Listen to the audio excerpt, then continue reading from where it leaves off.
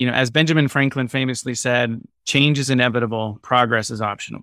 So as we deal with change in our organizations, on our teams, at home, in our personal lives through things like pandemics, we know change is going to happen to us. So it's, what do you do with that change? Is it an opportunity to find a better way to have the impact or to achieve the goal that you wanted before? But knowing that you're going to have to change, how can you make the most of it and actually enjoy it? I wrote a whole chapter about play because I think the power of play is so important in not only the working world, but just in our lives. Organizations, they're super adaptable because they are motivated by play and purpose and potential.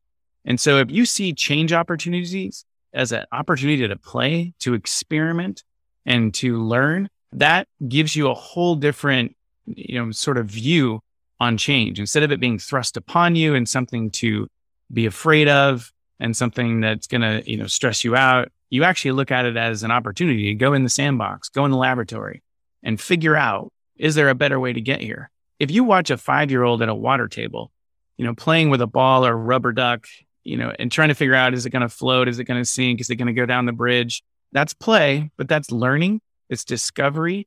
It's experimentation. And we don't have a word for that in the adult world that we live in, right? If you're doing that at work, you can't call it play because in our culture, play is the opposite of work. But in fact, the people that I talk to that I think are flourishing in what they're doing, both at work and at home, just view their everyday life as play, a chance to experiment and learn and have an impact on the people around them.